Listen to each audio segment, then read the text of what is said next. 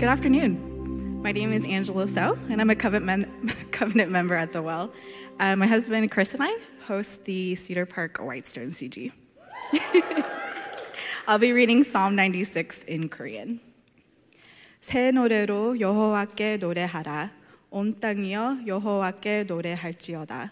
여호와께 노래하여 그 이름을 송축하며 그 구원을 날마다 선포할지어다.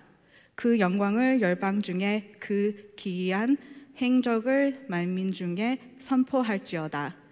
여호와는 광대하시니 극진히 찬양할 것이요 모든 신보다 경위할 것이며 만방의 모든 신은 헛것이요 여호와께서는 하늘을 지으셨음이로다. 존귀와 위엄이 그 앞에 있으며 능력과 이름다움이 그 성소에 있도다. 만방의 족속들아 영광과 권능을 여호와께 돌릴지어다. 여호와께 돌릴지어다. 여호와의 이름을 합당한 경광을 그에게 돌릴지어다. 예물을 가지고 그 중정에 들어갈지어다. 아름답고 거룩한 것으로 여호와께 경배할지어다. 온 땅이여 그 앞에서 떨지어다. 열방 중에서는 이르기를 여호와께 서통치하시니 세계가 굳게 서도 흔들리지 못할지라. 저가 만민을 공평히 판단하시리라 할지로다.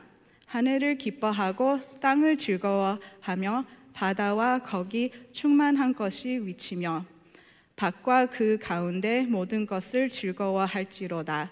그리할 때에 삼림의 나무들이 여호와 앞에서 즐거이 노래하리니 저가 임하시되 땅을 판단하려 임하실 것임이라. 저가 의로 세계를 판단하시며 그의 진실하심으로 백성들을 판단하시리로다. This is the word of the Lord.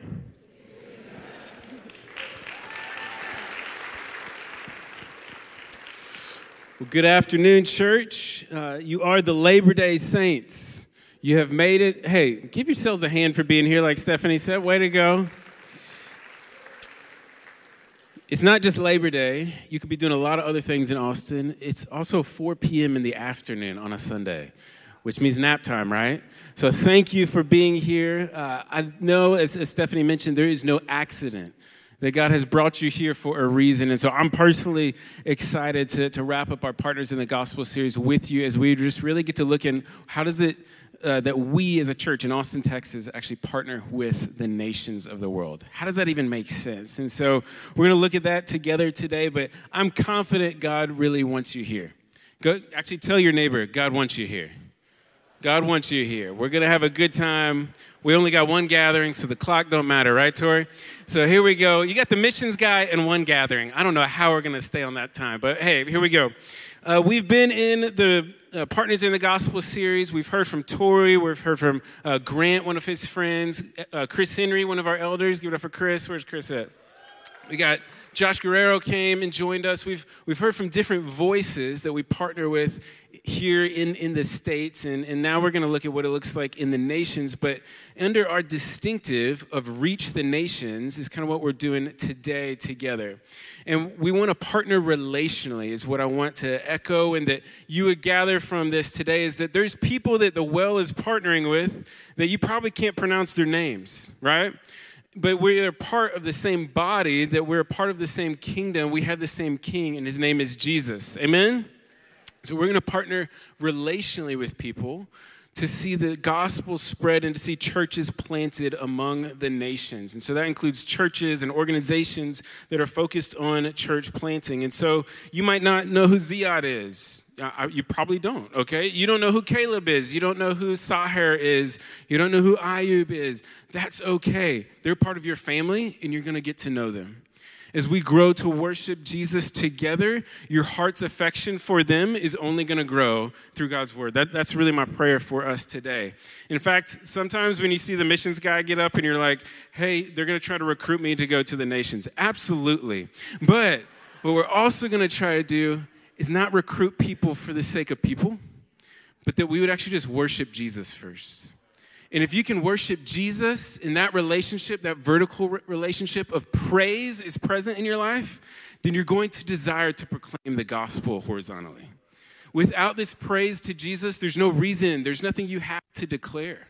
There's actually nothing that you would know to be grateful for. But if you're praising him, just like we sang, Jesus be the center, if he's the center of your life, you will care about the nations. I'm confident.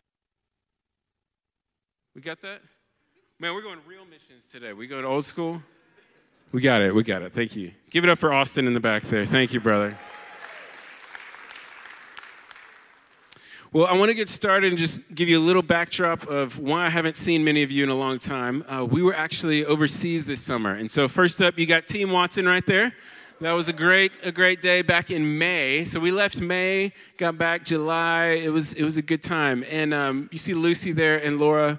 And yes, 4 of those bags have goldfish, diapers, and pouches. And parents, you know what I mean. And so we actually had teams bring us pouches and goldfish in other countries that we went to. It was great. So thank you, Well, for caring for us in that way. But we had a blast. In fact, I'm more in love with my wife after this summer and more in love with Jesus after this summer and more in love with my daughter after being on mission together as a family and getting to experience that together. Seeing, if you want to just like praise your spouse and bless them, just watch them and how they're going to handle taking a toddler to like 6 countries. That's a great way to test, hey, do they really love Jesus? Yes, they do. Wow, I'm humbled by your presence. It's also cool to see the world and the nations through Lucy's almost 2-year-old eyes and how there was nobody that really was a barrier for her to love on. This is by far my most sentimental and now valued picture. I'll print a 24 by 36 of this in the office, Paul. But this is Lucy just doing what she saw. She's a part of the mission of God, and she's joining in, just praying. And she prays, and she kind of babbles. I think she speaks in tongues, but that's okay. But we get to experience this as a family together. And I'll be honest with you and just kind of confess as we're starting out the message that it was easier to set up a travel pack and play and crib overseas than it is when you came back to the States. We came back and our apartment was not ready. God bless Austin, Texas. So we've stayed at 14 different places from July until this past Wednesday. Thank you, Well family. Give yourselves a hand. You know who you are. Thank you, Trails, right there, many of you. It's cool to experience that, but I'll be honest, it's hard to do that and be on the road in that way. And it's really, I think, applies to a lot of us. I'm just sharing for me personally, but several people asked, kind of questions that were a little weird, not just how's your trip, which don't ask somebody that if they've been on a trip like this. They asked, what's it like taking your kid to the Middle East? Isn't that dangerous? Isn't that stupid? It's not very helpful. Or, man, you guys are awesome. I wish I could be more like you. It's also, what do I do with that? But again, it's easier to be on mission there than it is here because I'm thinking of first world entitlement when I get back here. I'm supposed to have a place. I'm supposed to do this as a dad, as a husband. But when I compare what Jesus has done for me, my sacrifices don't just become small, they become like trash. I love this quote by Amy Carmichael. She says, and she's a missionary, she said, when I consider the cross of Christ, how can anything that I do be called sacrifice? Man, whatever we could do and think, man, we're doing this for God, it's just trash. And if that doesn't make you fall more in love with Jesus, then it's because you're valuing what you're doing more than Jesus himself.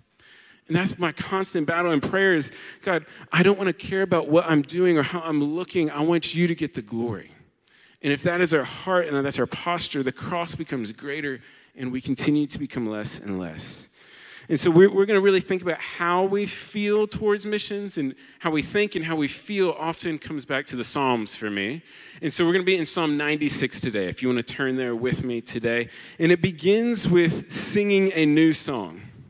Some of y'all ready to sing a new song, okay? Maybe you're ready seriously to sing a new song out of depression. Maybe you've lost a job recently. Maybe you've experienced hurt. Maybe there's stuff that you just don't feel like you can tell anybody about, not even God, and you're tired of the season that you're in. Well, David's reminding his people to sing a new song, not just for them individually, but them corporately. It's time to sing a new song after COVID. It's time to sing a new song as families. It's time to sing a new song as a church. We're hopeful in this. And so one of the coolest things about this psalm is it's all about giving God the glory, but it is really a psalm about hope. Because if you can sing this, you're hopeful. And you might not be hopeful when it's coming out of your mouth. You might not be hopeful when you walk in here on a Sunday afternoon to start singing Jesus at the center, because Jesus might not be the center of your heart and your world when you walk in here at 4 p.m. on Labor Day. But he can be, and you're asking God, hey, through my lifting up of my voice to you, would you draw my heart to you? As I read the Psalms, would you teach me how to love you? And so as we look at this together, we get to sing a new song, knowing that one day we will sing a very new song in heaven together. That every tribe, tongue, and nation will be there, and that we will have proclaimed the gospel to every people group, and that we are standing at the throne of God, worshiping him because he is worthy. Our worship and God's mission to reach the nations are inseparable. You can't have one without the other. Our affections call us to purpose. Our worship calls us into mission. One of the major themes of the Psalms is really the nations and teaching that we get to think and feel about, hey, this is one of God's biggest aims. This is one of God's biggest goals. This is what God cares about. And when we say nations, we're not talking about flags, okay? We're not talking about the parade of flags at the Olympics. Anybody a big Olympics fan? Raise your hand if you love the Olympics. There we go, right there, Natalie. Winter or summer? Both. All right, let's do this together. Winter or summer on 3. 1, 2, 3. Summer clearly won. God bless you. And I just got to say, in the new kingdom, you're not going to have that shirtless guy from Tonga carrying his flag, okay? And some of you know exactly what I'm talking about. If you don't, please don't Google that. Okay. It's not about flags. It's about people, about tribes, tongues, languages. And in the Psalms, we get to see that this is actually repeated in the Bible 145 times, the word nations. The word nation 336 times, this ethne, this call to people. But you see throughout the Psalms, and I've just listed some of them here for you, there is this over and over and over again we see, just like we see in Psalm 96, 1 through 3, we see this sing, this declare, this over and over. And so Psalm 2 says this, I will make the nations your heritage. Psalm 22, and the nations of the earth shall remember, and the families of the nations shall worship before you. Psalm 46:10 might be familiar to you. It says, be still and know that I am God. I will be exalted among the nations. Psalm 18:49. For this I will praise you, O Lord, among the nations. Psalms 48:10, as your name, O God, so praise reaches the ends of the earth. Psalm 57:9, I will sing praises to you among the nations. Psalm 71:15, my mouth will tell of your righteous acts and your deeds of salvation all the day. Do you see a theme here? He cares deeply about the nations. We cannot separate the singing to God in this corporate gathering and the sharing of the gospel in the nations. They're one and the same because they remind us of our purpose. When we hear stories of what God's doing in the nations, it should fill us with praise and worship. In fact, that's really how I hope we end today. That we would encourage and really refresh each other's souls that Tori mentioned a few weeks ago in the Partners with the Gospel, that we would really build each other up as we listen to what God's doing. At the same time, we need to worship. We need to come in here prepared. As Stephanie mentioned, what are you going to give when you come to the gathering? You might have the worst voice in here. Are you going to give it to God? What could he do with a few loaves and a few fish? What can he do with your voice? What can he do miraculously to make your what might seem like insignificant voice matter in the kingdom of God? Your voice might push back darkness in the nations. You being here present on Labor Day weekend might encourage somebody to go share the gospel in the nations. Don't minimize what God's allowed you to be a part of already. See, the connection of worship and proclamation also reveals God's heart for those people. One of the biggest privileges of the summer and really of my life is to encourage underground church leaders in the nations. And so this picture here is of us meeting with the underground church. And I want to ask you, do not take pictures of this. I want to highlight this specifically. There are people from China, Korea, Morocco, America, and Mexico in the same room worshiping Jesus in North Africa. Do you think that pleases Jesus? When I showed up there to talk, they asked, Adam, would you give a sermon? Yes. So I'm prepared. I've got one sermon. And some of y'all know where this is headed. So I do what I'm trying to do here with you, 45 minutes. All right, I'm done. Let's pray. Game over. They said, thank you so much. What else do you have? So I'm like, okay, thank God I got my iPad. We're going to scroll. One more hour. Okay, that better be good. You know, what else do they want? This is good. I feel inadequate to bring the gospel to these people. They're devouring the word right in front of me. I say, that's good. Let's take a break. And we did it again. We ate a meal. We stayed and we talked and we prayed and encouraged each other. And getting to be a part of this urgency for the gospel is such a humbling thing to be a part of. And I've got to think about this as well. All these unreached people groups, people where the gospel has not been. If I had sat there and not said a word, one, how awkward would that be? But two, how would the gospel be proclaimed? If we think, man, let's just send money to unreached people groups, who are you sending it to? There's no believers there. If you think, man, if I can just go and be a good person near these people, if I can just, preach the gospel always and use words when necessary, how will the gospel be proclaimed? See, this connection between word and praise and singing and declaring and telling of his salvation is your words matter. James 3 tells us that our words, that the tongue has the power to give life or to give death. And I just want to encourage you, it's not too late. If you're breathing in this room, your words can give life. You can give life. And so I just want to say, man, this is such a beautiful picture of what God is doing. The nations are singing a new song, and we're learning from it. We're getting to be a part of it. And it doesn't mean that you have to be a pastor or a missionary or anything like that. You can be a part of what God is doing in the nations. In fact, I love this next picture. And yes, I got a fresh cut between those two pictures. These guys right here are some of the best dentists in all of North Africa. And they've chosen to move some from the U.S. and some from their home country to be there to be able to share the gospel. They live there. It's called business as missions. They're working there, using the gifts God has given them, and they're starting churches, and they're seeing God move in incredible ways. And yes, I did have a tooth fall out and had to go to their dentist office, and so that's why that happened. And yes, I've got a lot of selfies, and so people that make fun of a dad taking selfies, when you need a PowerPoint, it's great, okay? And so don't hate on your dads for selfies. But I don't want you to miss what God is doing and what he's invited you to. Don't miss out. Be a part of it. If the nations are not on your heart, I wonder if worship is really on your heart. Because the goal of the end of all things is that all the nations are welcome to worship him.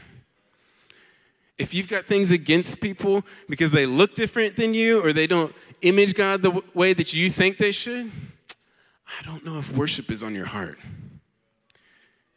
If you're saying that you are better than anybody because of the way that you're worshiping, because of the way that you look, because of the flag, because of the nationalism you believe in, I think you're missing God's best.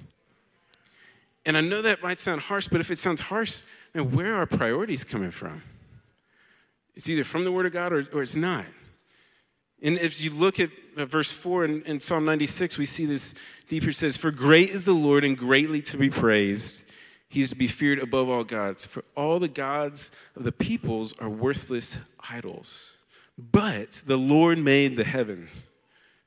It's kind of like David's just reminding you, hey guys, these little gods, those are people's idols.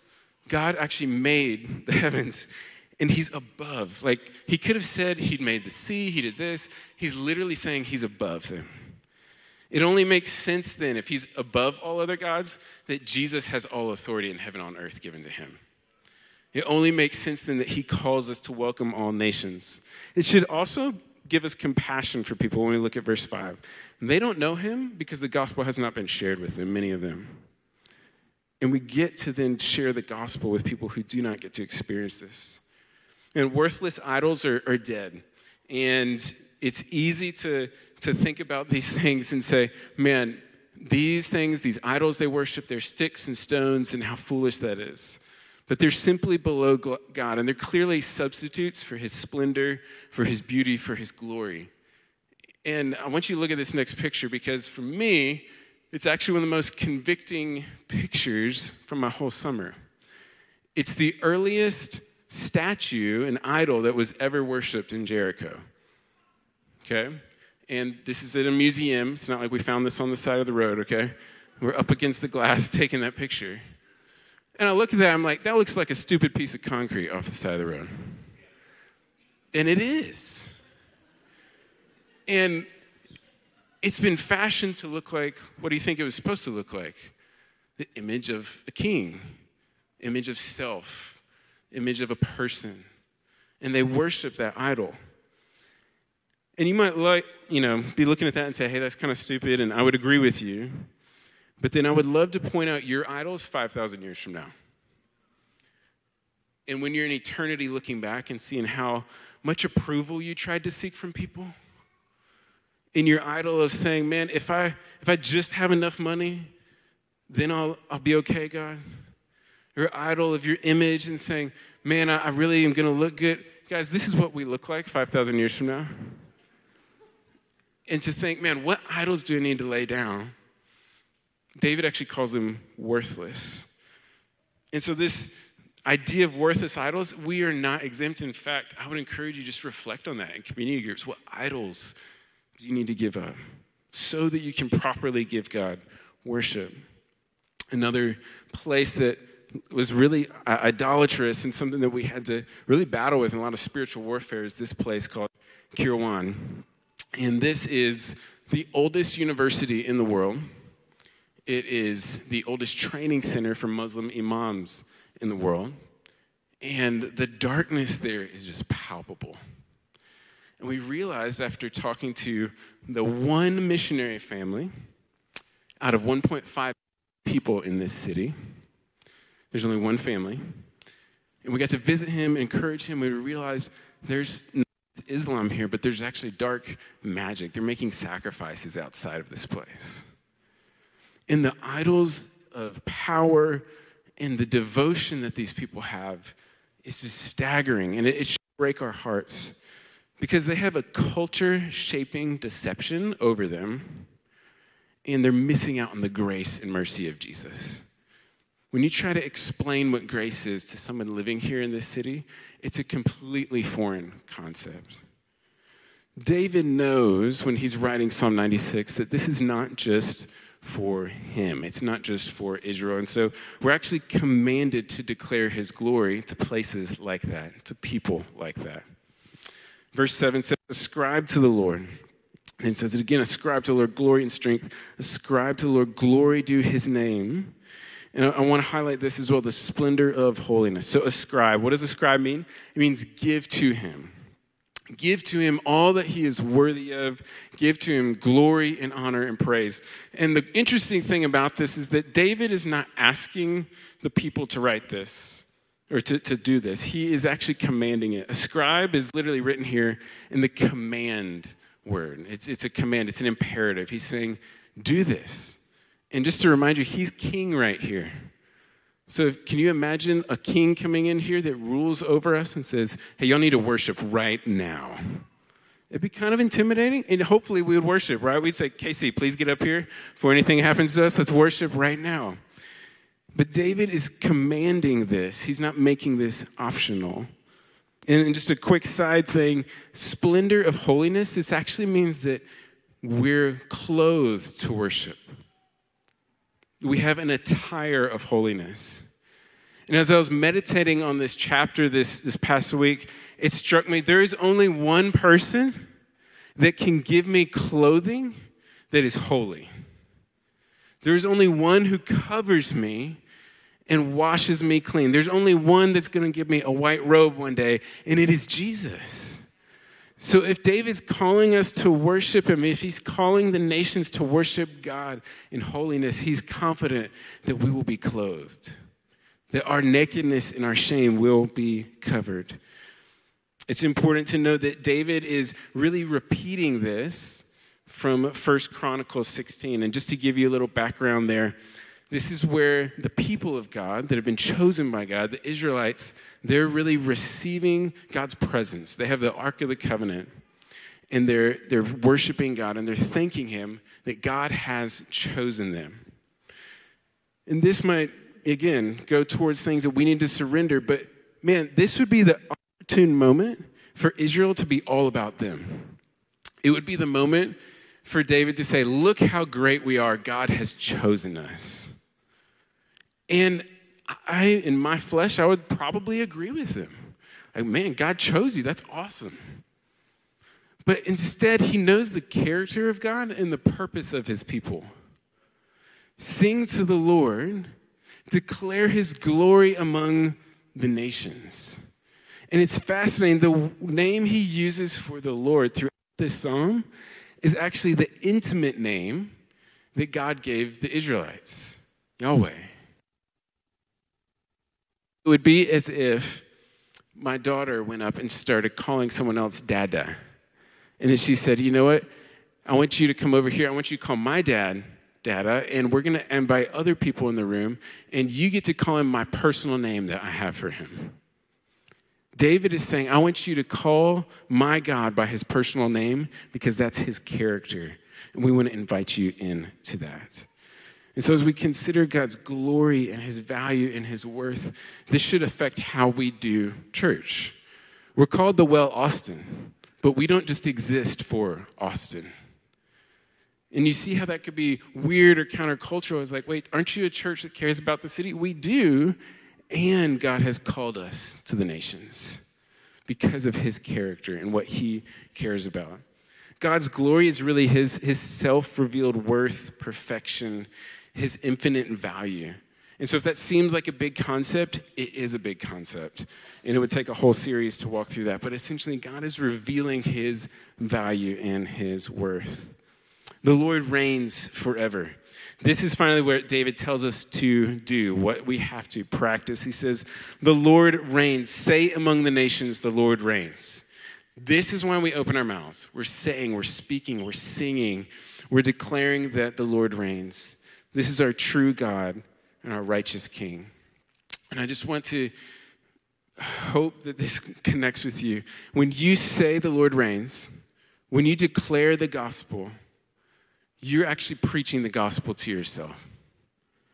When David is telling his people, go tell the nations that the Lord reigns, he's giving them hope to cling on to when chaos is abounding around them. When he's giving you the opportunity to join in with the multitude and sing that our God reigns right here this Sunday afternoon, that is an opportunity that people around the world in North Africa would love to have. And you're here declaring the goodness of God in this place. Your worship matters, not just for the people around you, not just for God, but for your own soul. That you're reminding your soul what God has done and who he is. So this is why we go. This is why we send. This is why we have a vision to plant 100 churches. And so wherever we go, we want to do these things. And if you've been on a short-term trip or been trained, you know these things. But we want to primarily go and encourage believers that are already there. We don't want to make this about us. We want to encourage them and what they're doing and their vision. We want to share the gospel and evangelize. Yes, we want to proclaim the good news. We also want to get vision for our people and for people there. And so this vision, though, comes from Revelation 7:9, where we're reminded that these people will come from every nation, from all tribes, peoples, and languages, that this matters deeply to the heart of God. And I just want to celebrate for a few minutes as we get ready to wrap up, is that we would actually celebrate as a church, that our church, that you, part of you, we are doing this. You're a part of this, whether you realize this or not. When you give, you're a part of what we're about to share. And so whatever loud noise you got, anything you can make, I don't know where you came from, what church you grew up in, but if you can make noise, that's a good thing in these, okay? We sent 48 different people to the nations this summer. 6 different nations, 7 different teams with several thousand gospel conversations.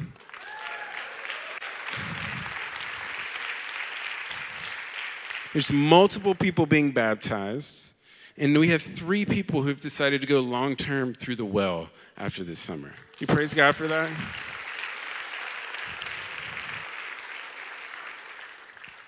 We saw people go to North Africa, and yes, it's a very, low-quality picture, high-quality people. That's what we'll go with right there.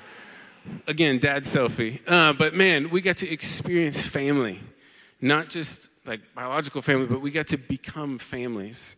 And that's why we say we don't just send short-term trips, but we send short-term teams because we're still a team and we're doing life even together now. We got to see people go and pray over the nations, and here's some guys in East Asia that are just declaring, that's a pretty good view actually, That's not really suffering right there, but man, that's amazing that we're actually taking ground. They're actually praying a place where the gospel had not been a known presence for 800 years.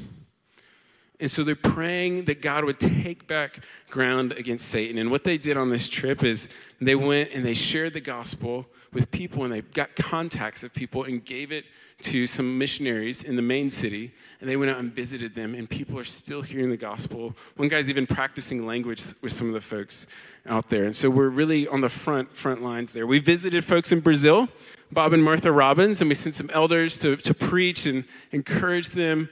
And they hadn't had anybody visit with COVID and everything. And so we got to see that God was on the move with them and really lift them up, encourage them as the worship really did. We got to experience language, which if you've ever tried to learn language in other places, it can be extremely difficult. And we got to go share the gospel with guys over tea and see what God was doing.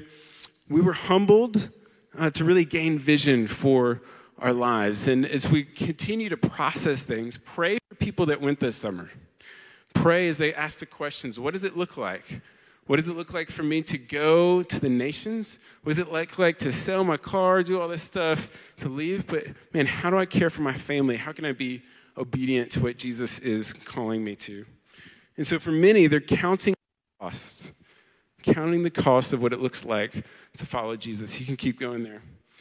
And I've noticed 2 things that as we counted the cost and as we had conversations with people, and as people took their kids and we processed things, what does it look like to go to the nations? This counting the cost of what does it look like to process risk? What does it look like to process how I love my family? But 2 things I learned from the long-term people there was endurance and joy. Endurance and joy. Much like Paul throughout the New Testament, they're enduring hardship, and they have to endure, and they're enduring with an energy and a strength that is honestly supernatural, that is from God, that he's equipped them through the power of the Holy Spirit for everything that they need. And the other thing is this joy is like, there's this humor that marks people that are really mature in their faith. I don't know if you noticed that. But like those old saints, like the white-headed people, we got a few, maybe 1 or 2. But they really have a good sense of humor. Why? Because they've seen a lot, and you got to laugh about it. But also these people in the field, they're so filled with this radical joy of Jesus that is just different. And I think of some of these brothers and really just so encouraged by the faith of some of the people that we got to interact with. And really so grateful for the strategy that they're looking at and how it's about Jesus and not about them.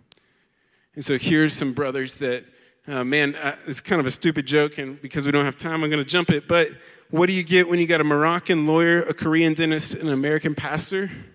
What do they have in common? The gospel. That's it. Okay. And so as we close out, we know that all we have in common is Jesus. And as I look at these brothers, you've got one that was a pastor in New Jersey, has moved to North Africa, one who had a vision at 12 that he should become a lawyer and go to seminary. And they're starting the first churches and first seminary in Moroccan history. And we're a part of that.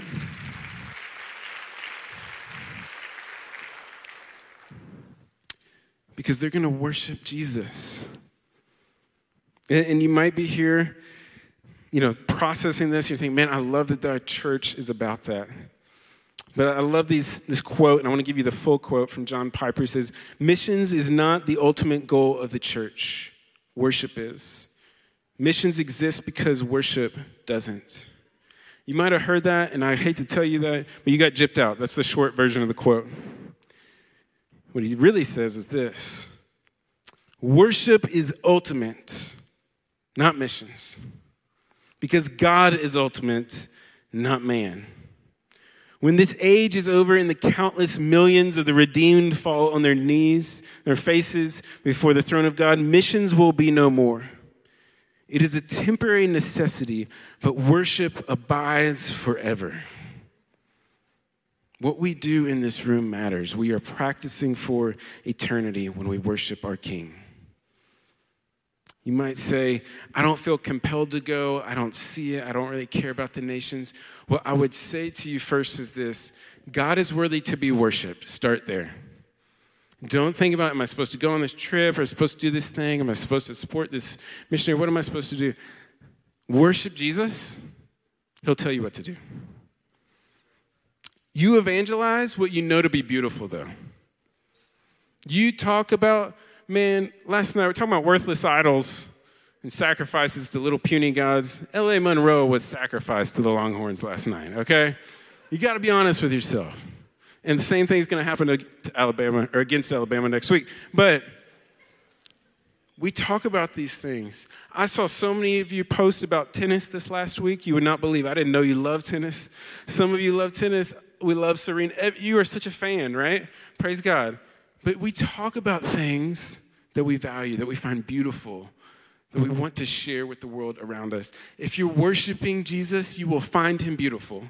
Seriously, if you're truly worshiping Jesus, you will find him beautiful, and you will find him worthy of talking about.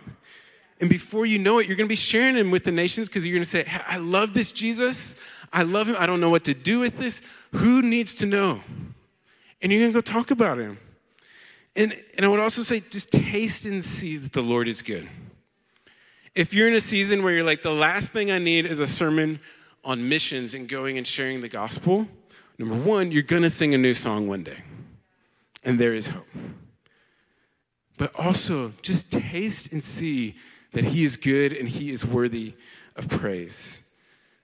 Psalm 96 ends with this: he will judge the world in righteousness and the peoples in his faithfulness. Praise God that he faithfulness. Praise God that he does this based on his faithfulness and not our faithfulness. That he judges based on his character and not ours. It's hard for us to imagine a righteous judge. It's hard for us to honestly imagine justice because we have not seen justice. He is justice. He is perfect. In fact, we want him to be just. We want him to be perfect because Jesus covers us. And we have that confidence. Man, he is faithful.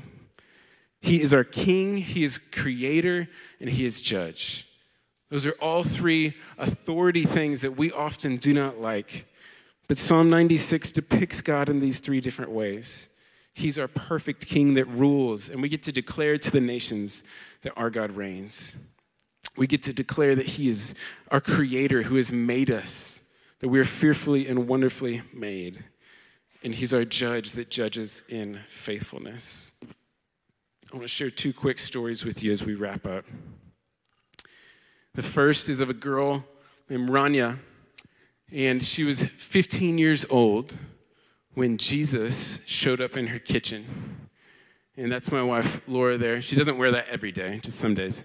But she's with Rania because they walked up, Norelli and Laura walked up to her at a park with Lucy, our little girl, and they got to share the gospel with her, only to find out that Jesus had met her 3 years earlier. She was having a dream that she was dying in her kitchen, and she reached out for help. And this man reached down his hand in her dream he said, if you take my hand, you will live. If you don't take my hand, you will not live. She took his hand, and she's beaming, crying, talking about her love for Jesus. And she's then expressing to us that she's been reading the Bible on her phone for the last 3 years, does not know a Christian, does not know where she can get baptized, but she's read about this. And she wants to know if there's a church we can take her to. That's a miracle, okay? That they would walk up to her at a park and she would say this, Jesus is already reaching people. And he's inviting us into what he's doing. Norelli and Abigail and Laura, they got to spend time with her and encourage her. Norelli got to stay, read the Bible with her. And now her mom and her family's heard her dream and heard her story. And one of the most beautiful moments is Norelli got to give her a Bible in her own language. And she's a part of a community, and she's getting baptized. This is an amazing, amazing story of God moving. This is like God reaching the nations. I hope you're getting that. And the second one is a story where David reached out to a guy in a taxi cab. And if you know David Beasley, he can talk to anybody. And we love David. Where's David at? He's over here somewhere. Okay, there you are. So David's talking to a cab driver. David does not speak Arabic, by the way. Okay, so this was a team effort. And he shares the 3 circles on the back of his phone. This leads to a 45-minute conversation. He finally turns off the Uber ride. You know, that's helpful. And then they get to talk. We end up connecting him with a long-term missionary. We end up talking and sharing our testimonies, and David gets to share his testimony. And what happens is by the end of the night, the next day, the man realizes, I have to count the cost. I could lose my family, and I could die. And as he's counting the cost, it washes over us that we're a part of helping reach this man. As a team, imperfect as we are, we get to pray for him. We get to walk with him. And so we get to meet up again and process some of these things and have these long conversations and connect him to long-term people and eat some really good food and really good coffee. But the point is that God was already doing something before we ever got there. There's no accident we show up in that taxi. There's no accident that Laura and Lucy and Aurelie are walking through a park in North Africa and God's put this 18-year-old girl now right in front of them. And God is pursuing people, and he wants to invite you to the same. So if you go to this next one here, skip that for time. Skip it again. Skip it again. There you go. Yes. This is an adventure, amen? Lucy wants to invite you. Yes, there's no car seats. Please don't send me an email. There are no car seats in that country. And she was having a blast. The man on the right is a dear friend of mine. And he shares the gospel every day, 6 days a week. That is his full-time job. He visits Syrian refugees' homes and shares the gospel with them. And he still has a smile on his face. He's been doing that for about 30 years with different people groups. And so it's amazing to see when you're proclaiming and you're singing and you're declaring the gospel, the joy that God gives. And yes, he's a worship leader as well, worship leader and evangelist. It's great. And so when we're proclaiming the worship to God, you will get invited into this mission. College students, just a shout out. Raise your hand if you're a college student in here. College students, way to go. You have one of the best opportunities to give some of the best years of your life to the nations, to what God is calling you to do. It changed my life. It messed me up forever. It made me that weird guy, and then it made me fall more in love with Jesus. And man, it is so worth it to see what Jesus is doing in the nations. Families, we had 4 babies go this summer. Nobody's exempt. Like, you can come. You can do this. It's hard. And some of these mamas were rock stars this summer. But man, it is incredible to see your family on mission together. If you're a professional and you're like, I don't know how to leave my corporate job and do this, you can come. We had multiple people surrender either PTO. Some of y'all got that unlimited PTO in Austin. I still don't understand that. But you can come and be a part of what God is doing. And God might call you to use your gifts, your skills, your abilities to actually move and work in the nations for his glory. But on this adventure right here, we're going to a place to share the gospel. And I want to show this next picture here as we close out. This is with a man right here who's facing persecution. He's facing persecution because his wife did not know he was a believer. And now she wants to divorce him because he has chosen to follow Jesus. And this is him preparing a meal for us that we get to eat and enjoy. And then right after this, we did communion together. And this was his third time doing communion.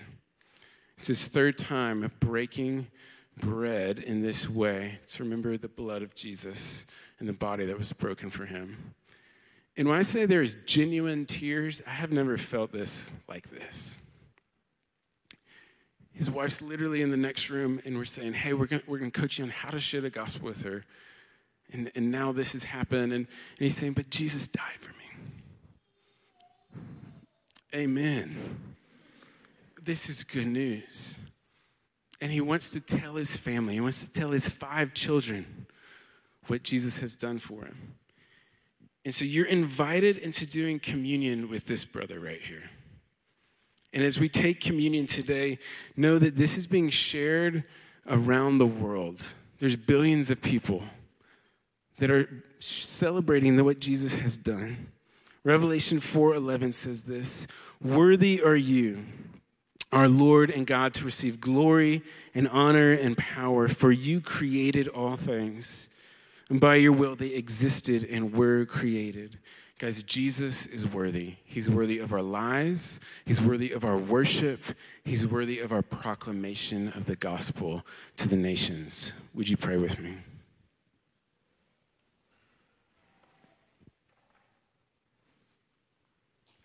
Jesus, I pray and ask you specifically right now for those of you that are just hearing about the goodness of God.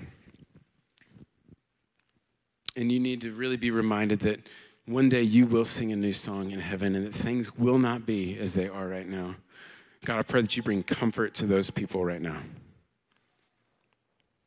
Would you remind them of your goodness and how worthy you are, how much you love us, that you sent your only son to die for us, that we might have life. And Father, I pray that if there's anyone in here that wants to start following you, that they would follow you with joy. They would follow you with endurance to run the race that you set before them. That as they worship you and sing your praises, they would fall more in love with you. Jesus, I pray for the well. I pray for unity. I pray for authority in the nations. I pray that you would equip people in this place to be sent to unreached people groups, to plant churches where there are no churches, so that you would get the glory and honor and power that you deserve, Jesus. May we remember what you've done on the cross. Would that make any sacrifice that we can make small before the cross? Would you spur us on to worship and to praise you?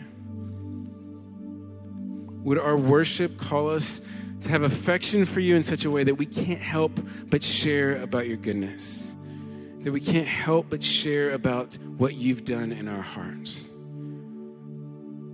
Would we not feel beaten up or bruised or that we have to serve you, but would we know that we are a part of something so much bigger than us, Jesus?